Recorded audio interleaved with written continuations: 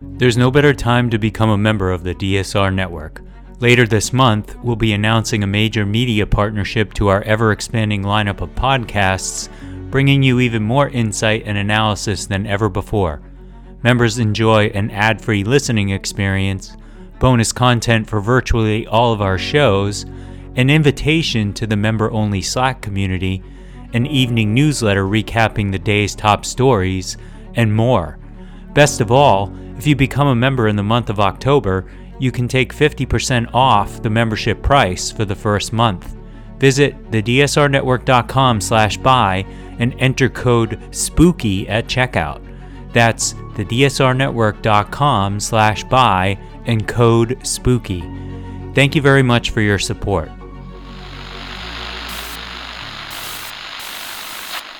9, 12, 10, 28, 2, 23.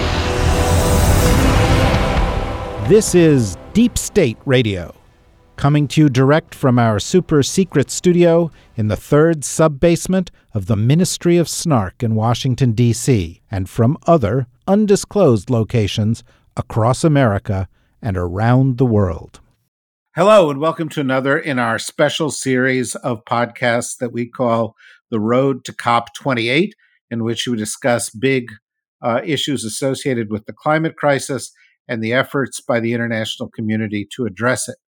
Today, in this special episode, we are extremely fortunate to be joined by Robert N. Stavins, who is the A.J. Meyer Professor of Energy and Economic Development and Director of the Harvard Environmental Economics Program and the Harvard Project on Climate Agreements at, as you may have guessed, Harvard University.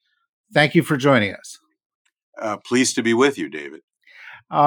So, as you may have garnered from the title, we're looking forward to the COP28 meetings that are taking place during the first 2 weeks of December of this year. And we're trying to have a constructive discussion about what we can expect, what we should expect, what may come out afterwards. And so let me start there. As you look ahead to this, and considering the track record of prior COP meetings, what are your expectations? Well, so my expectations are based naturally upon my experience that goes back about 15 years having attended these.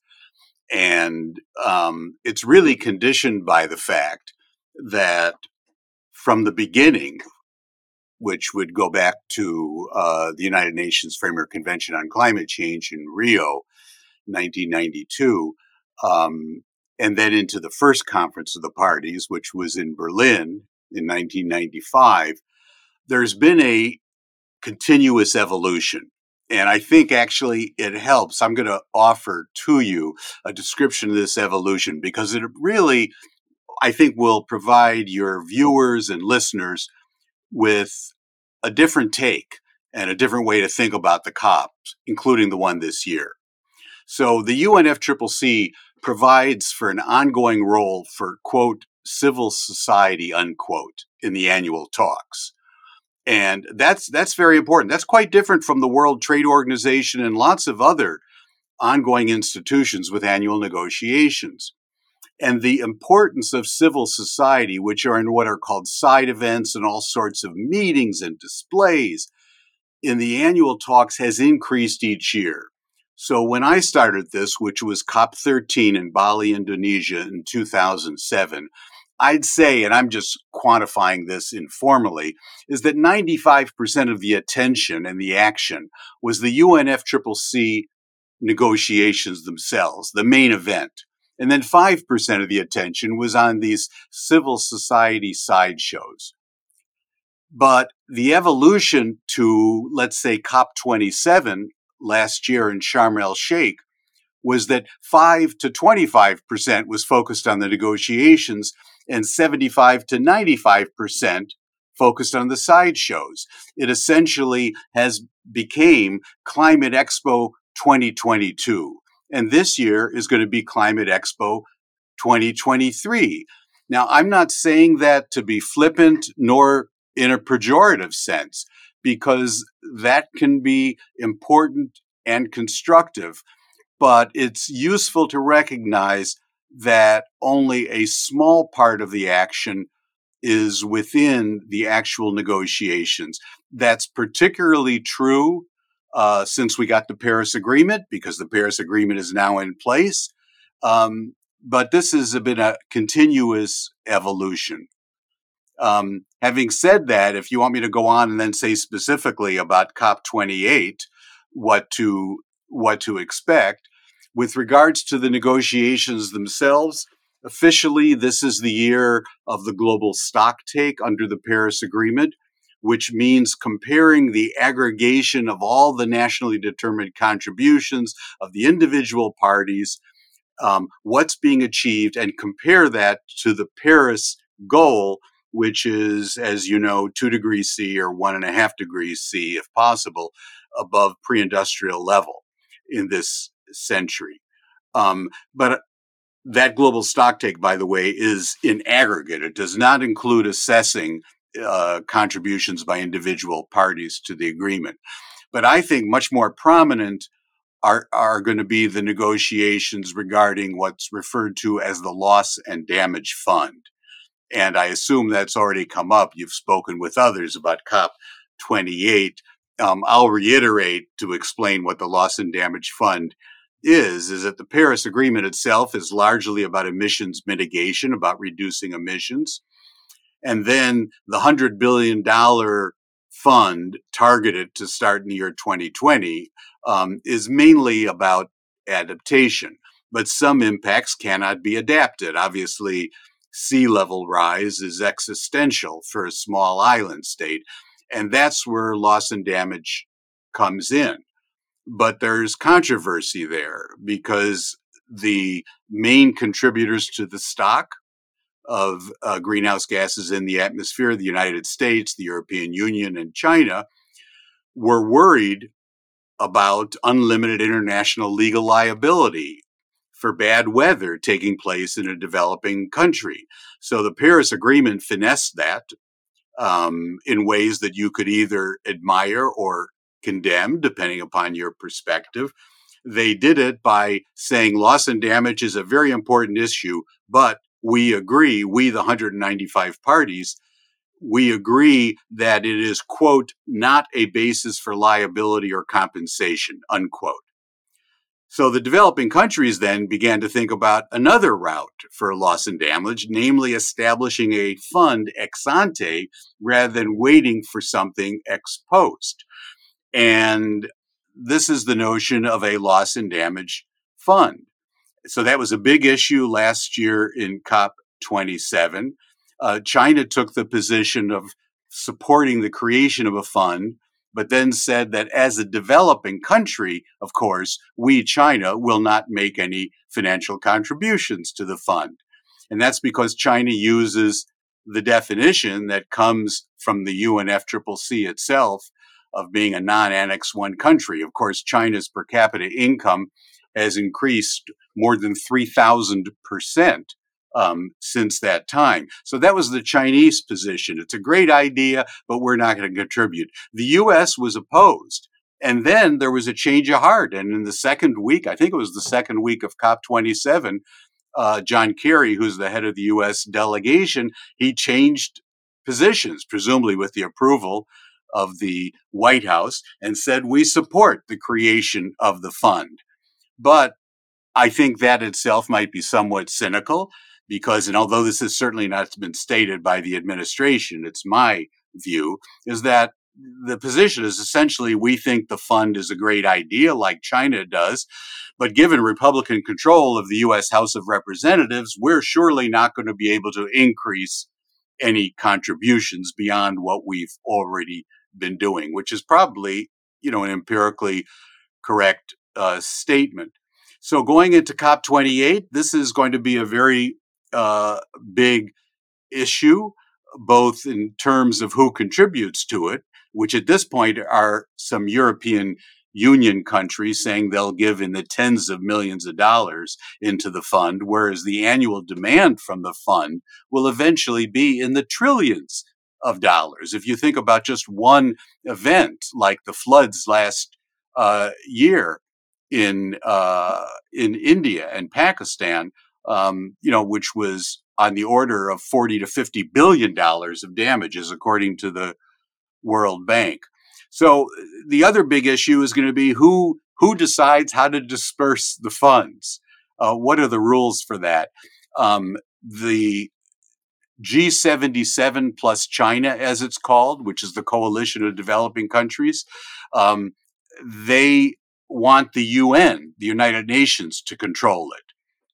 Because the UN, which is one country, one vote, is obviously dominated by developing countries. The United States wants the World Bank to control it. They say that they have the technical expertise, but the G77 fears that the U.S. controls the World Bank because we essentially appoint the president. So the last thing I'll say is that, there's a question. Is the loss and damage fund an empty shell? Or is it a first step towards equitable sharing of the burden of climate change? I think it's possibly some of both, and it's probably too soon to say for sure where it's going to go. When you describe it, it sounds a little bit like a microcosm of the entire COP process, which is to say, there is a glass half full interpretation and a glass half empty interpretation. The Paris Accords were an accord, so that's a good thing. But they didn't really lock anybody into any specific outcomes, so that was not a good thing. Subsequent meetings have produced discussions on progress we've made, but a lot of the progress we've made has been driven by factors other than this process, market factors, development of new technologies, and so forth. You talk about the creation of a fund, but there seems to be some question about how it's going to get funded, or how it will then be administered once it is. This far into the COP process, do you see it as a kind of sort of expression of earnestness on the part of the world, but not a mechanism for action? Or are the actions it's taking sufficiently meaningful that we should be grateful that it's happening at all? Well, so there a couple of aspects occurred to me. One is, the cliche often attributed to Winston Churchill about democracies, that the UNFCCC is the worst possible process for climate change, except for all the others, because we haven't had proposed another process. And I can comment on the ones that have been proposed that is clearly superior. I mean, there is the Major Economies Forum, which is the 20 countries and regions that account for 80 to 90% of emissions.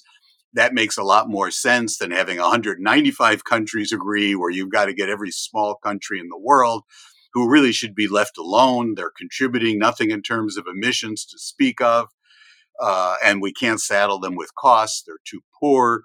Or there's the G20, which is very similar. It's almost the same set of countries, the G20. But the problem is that they don't have universal participation. And so the countries, the developing countries, which are like 150 of 195, there's no way that they want things to move into that kind of a decision framework. What is possible will evolve is a climate club of sorts. A climate club, given the construction of the Paris Agreement, is not mutually inconsistent with the Paris Agreement. It would have been with the Kyoto Protocol, but not with the Paris Agreement. And so we may see the rise of a climate club, whether it'll be the kind that's been talked about, fairly recently and prominently by Bill Nordhaus of domestic carbon tax countries, all putting in place carbon taxes. They keep the revenue and then keep the others out if they don't agree. And put tariffs on them. Well, whenever that's even proposed, developing countries, by the way, go nuts hearing about that because, they just see that as incredible protectionism that would destroy their economies and their exports to the European Union and the United States. And then the negotiating teams themselves, they view it as, oh my God, that's going to be going against, 50 years of evolution of the World Trade Organization and is horribly protectionist. So there's not a lot of support for that either. I mean, whether the Paris Agreement has had effects, and you're absolutely correct that emissions have come down from what the trajectory was before Paris. Part of that is, of course, due to the United States and technological change with fracking and low-cost natural gas and, substitution of gas for coal, other technical developments, a variety of issues around the world, some due to policy, like in the European Union. We don't know how much is due to the Paris Agreement because it's an unobservable hypothetical of where we'd be without the Paris Agreement. So, we simply don't know. I don't think it's hurt. The only people who would say it's hurt, who could legitimately make that argument, would be if they wanted to argue that, well, the Paris Agreement has stopped us from getting the G20 going or getting a climate club going, which might have been more effective. So I think there's just uncertainty with regards to what the effects of the Paris Agreement are. I mean, it's remarkable. We came down from before, when I first was getting involved in going to the annual negotiations, the IPCC was saying at that point, and that was probably AR3, maybe AR2 even, was saying that we were on trajectory for 7 degrees centigrade increase relative to pre-industrial this century. And obviously now the business as usual is not that. And with the Paris NDCs, if they were fully achieved, which they're not going to be, including by the European Union, but if they were fully achieved, then you're getting down to 3 degrees C. And then something very important is under the Montreal Protocol, the elimination now of HFCs under amendments to the Montreal Protocol, which were actually went through both houses of Congress and were signed by former President Trump, quite remarkably, because it was part of a big budget package. That's another 0.5 degree C shaved off. So things are a lot better, but they're still exceptionally serious. So be a prognosticator. You've laid the stage, set the stage very well with what the past has held. And you've identified one area where some people have spoken about progress. We've talked about it in our prior episodes, which has to do with funding. At the middle of December, when this meeting wraps up, what are you hoping to see as a headline? What do you expect to see? Well, I would hope that one thing that will come out of this, and this is an area where I am actually conditionally optimistic, is with regards to another very important greenhouse gas, and that's methane. Now, I say methane is has vastly greater radiative forcing than carbon dioxide per unit, but it remains in the atmosphere a much shorter time. So carbon dioxide has a half-life in the atmosphere of more than 100 years. Methane is largely out of the atmosphere between 10 and 20 years, but much greater radiative forcing, 80 times as great. And so that tells us something that's important, is that in the short term, and we're always in the short term, we're always in the next 10 to 20 years. And if you think about public policies, I don't know of any U.S. policies, certainly in the environmental realm, that go to the year 2100 or even to the year 2050. I mean, and the NDCs under Paris are for the year 2030. So that shorter time horizon is a very reasonable one to think about. And reductions of methane could buy time for the kind of technological change you were talking about, other economic developments, maybe carbon removal technologies to bend the curve on CO2 net emissions reductions. So methane can be exceptionally important. And it's to the credit, I'll give the credit to the Biden administration and the European Commission, their executive, put together the Global Methane Pledge, which is to reduce global emissions of methane by 30% by the year 2030. It's not individual country by country, it's 30% in aggregate. And it's voluntary participation by each of these. But there are actions taking place around the world. Unfortunately, China is not a signatory to it, but it's got now well over 100 countries are in. And this can be very important. And the reason that I'm somewhat optimistic is that the methane comes from three sectors. It comes from fossil fuels, mainly the oil and gas industry, and that's from leaks. It's leaks from abandoned oil wells or abandoned gas wells, pipelines that have leaks, refinery valves that have leaks, and then from coal bed methane. So that's one sector, fossil fuels. Another is agriculture, both livestock and rice paddies, essentially. And the third are landfills, where organic matter leads to methane emissions. And these are areas where either technologies exist or there are now important developments taking place in technology.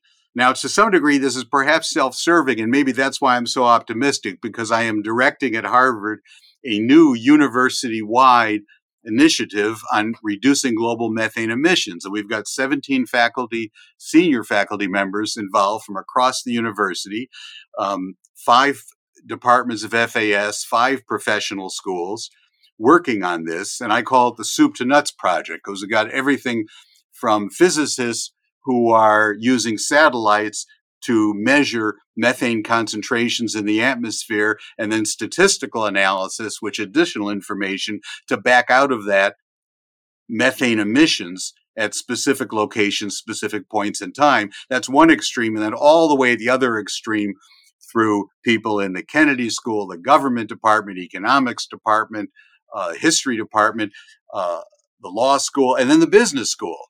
Because the interesting thing about methane, if you're talking about it from the oil and gas sector, is when you reduce leaks, what you're doing is keeping in your pipeline a merchantable product called natural gas. So, it can pay. Normally, I get very upset when people talk about win-win policies. This is one of those areas where it's actually possible. And I'll stop there. I'm going on too long. But for other reasons as well on the technology, I'm cautiously optimistic about our ability to do something about methane emissions globally. No, you're certainly not going on too long. It's exactly why we're delighted that you have joined us here. I did think when you were talking about this Harvard-wide project that you were going to suggest that senior faculty members are responsible for methane emissions themselves, which has been my experience in academia. But perhaps I meant something differently. You mean through travel? No, I mean through I see. Their own emissions. Let me ask you one last question regarding COP28. There's some concerns about the meeting. What would be an outcome that would trouble you? Well, what would be troubling would be if it collapsed.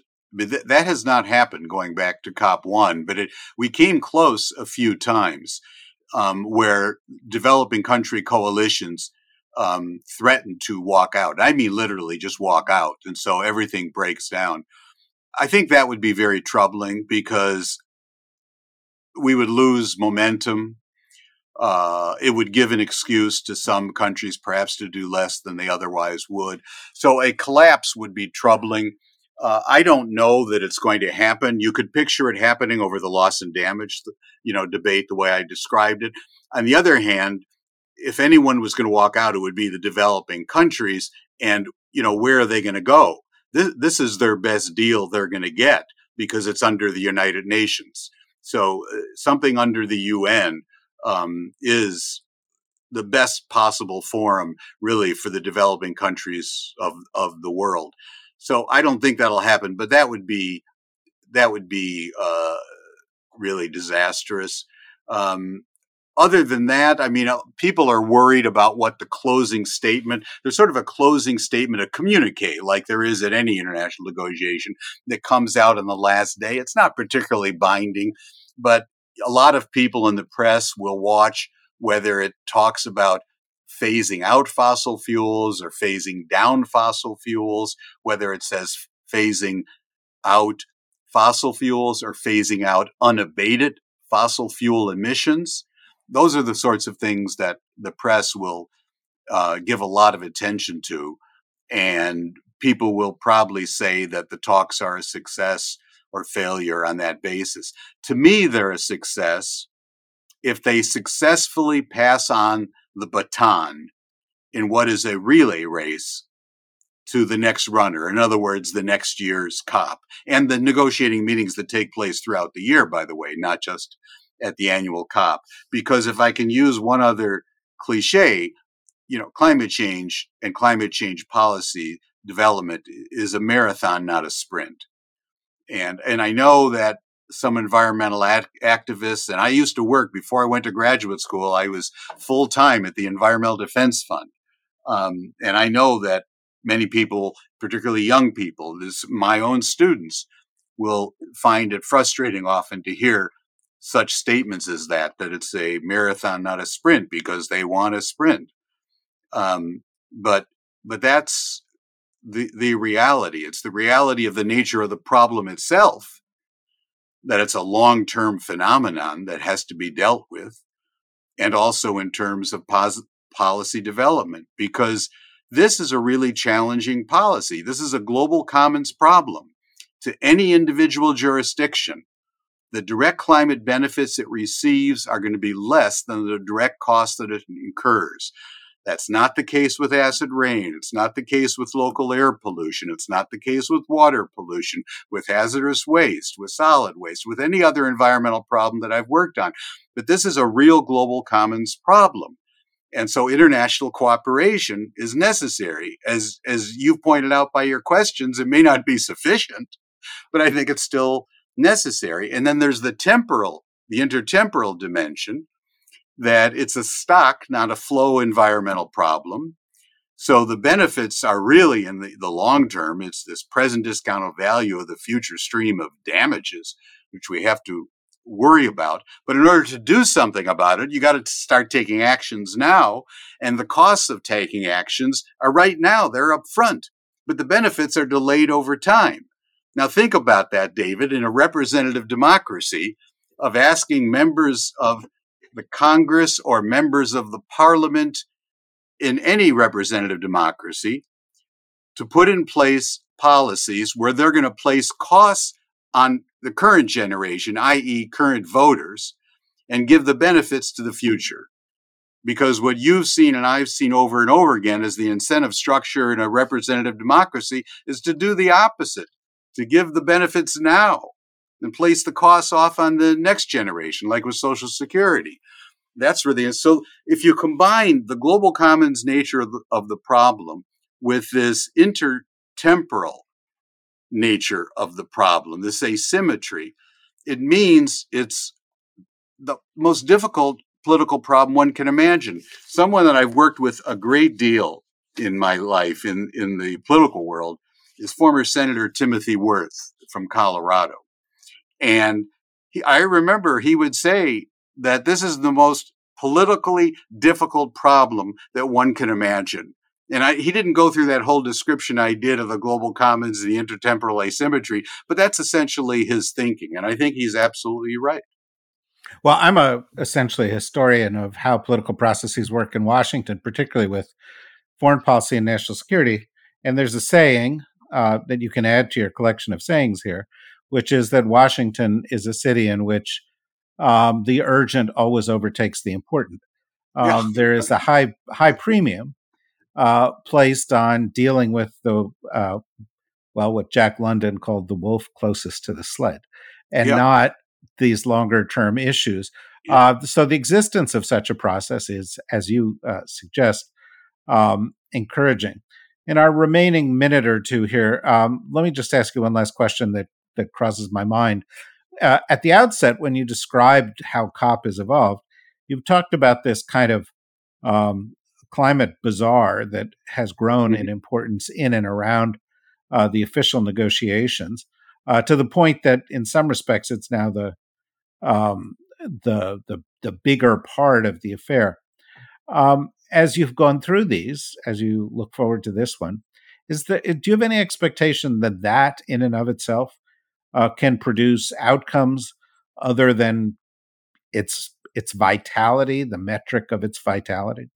Well, I think it can in a couple of ways. I used to be very cynical about it, by the way. I've evolved over time and come to recognize that the role for civil society in the periphery can be very constructive. The global methane pledge that Biden came up with the European Commission, that's outside of the negotiations. That's part of that periphery. There are also all sorts of consortia of private industry and environmental groups that are outside of the consortia. But there's another benefit of it. I mean, it reminds me somewhat of, Davos, the annual economics and business get together in the high Alps.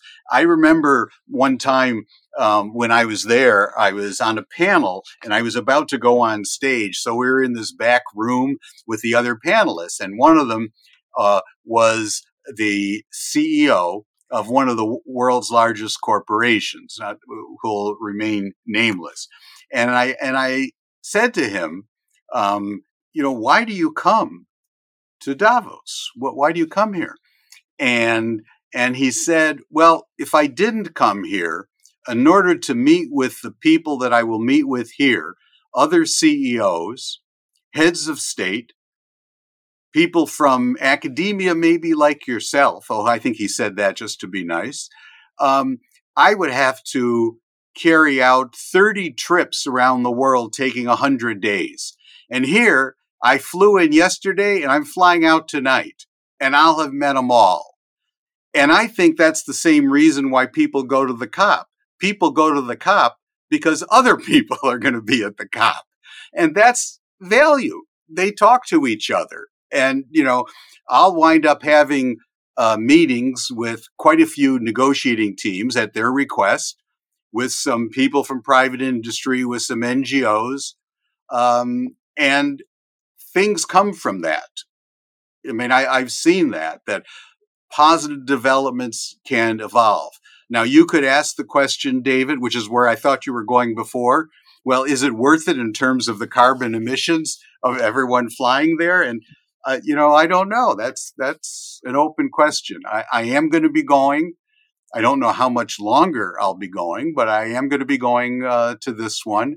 And I will remain cautiously optimistic. Part of which, last thing, one of the reasons I remain cautiously optimistic is because of the people that are out in the streets demonstrating, the young people.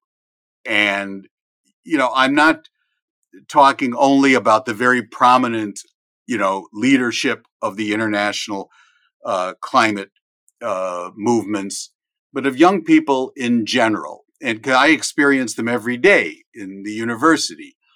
And it's very, very different. It reminds me of when I was their age. It was the Vietnam War that we were, protesting. And these young people, there's a question, and I don't have the answer to it. And is it a cohort effect or is it an age effect? If it's a cohort effect, then when they're my age, they're still going to be aggressive on climate change. If it's an age effect, then they're going to become more conservative as they get older, as most, but not all people do. But if it is the cohort, then that means that the people who are outside demonstrating, as they were in Sharm el Sheikh, but even more so whenever we're in Europe or North America, that in the future, they will be inside the negotiating halls. They'll be doing the negotiating. And so the reason for optimism about this, for me, and it's for the long term, is because of youth climate activists. Here, here. You and I are probably very similar in age, and I participated in some of those demonstrations too. And I do think that there's a material difference in the nature of how young people view this, how central it is to their lives, how natural Yeah. it is for them to prioritize this. And that is probably the most encouraging development that has taken place over the course of the past. Well, I don't want to suggest it's been 50 years, but it has been. I have to acknowledge the the past 50 years since these things have begun. What was Earth Day? 1970. Yeah. That was Yes. that was the first of them. So that's 53 years ago. Look, I wish we could go on and on. Perhaps we'll be able to coax you to come back and join us again sometime in the future. This has been extremely illuminating and fascinating. And I am sure all of our listeners are grateful that you have joined us. Maybe we'll reach out to you after COP and see what you thought of it. But for now, thank you, Professor Stavins. And thank you, everybody, for listening. And we're going to keep doing these each and every week up to, through, and beyond COP28. So keep coming back for more in-depth discussions like this one. Until then, bye-bye.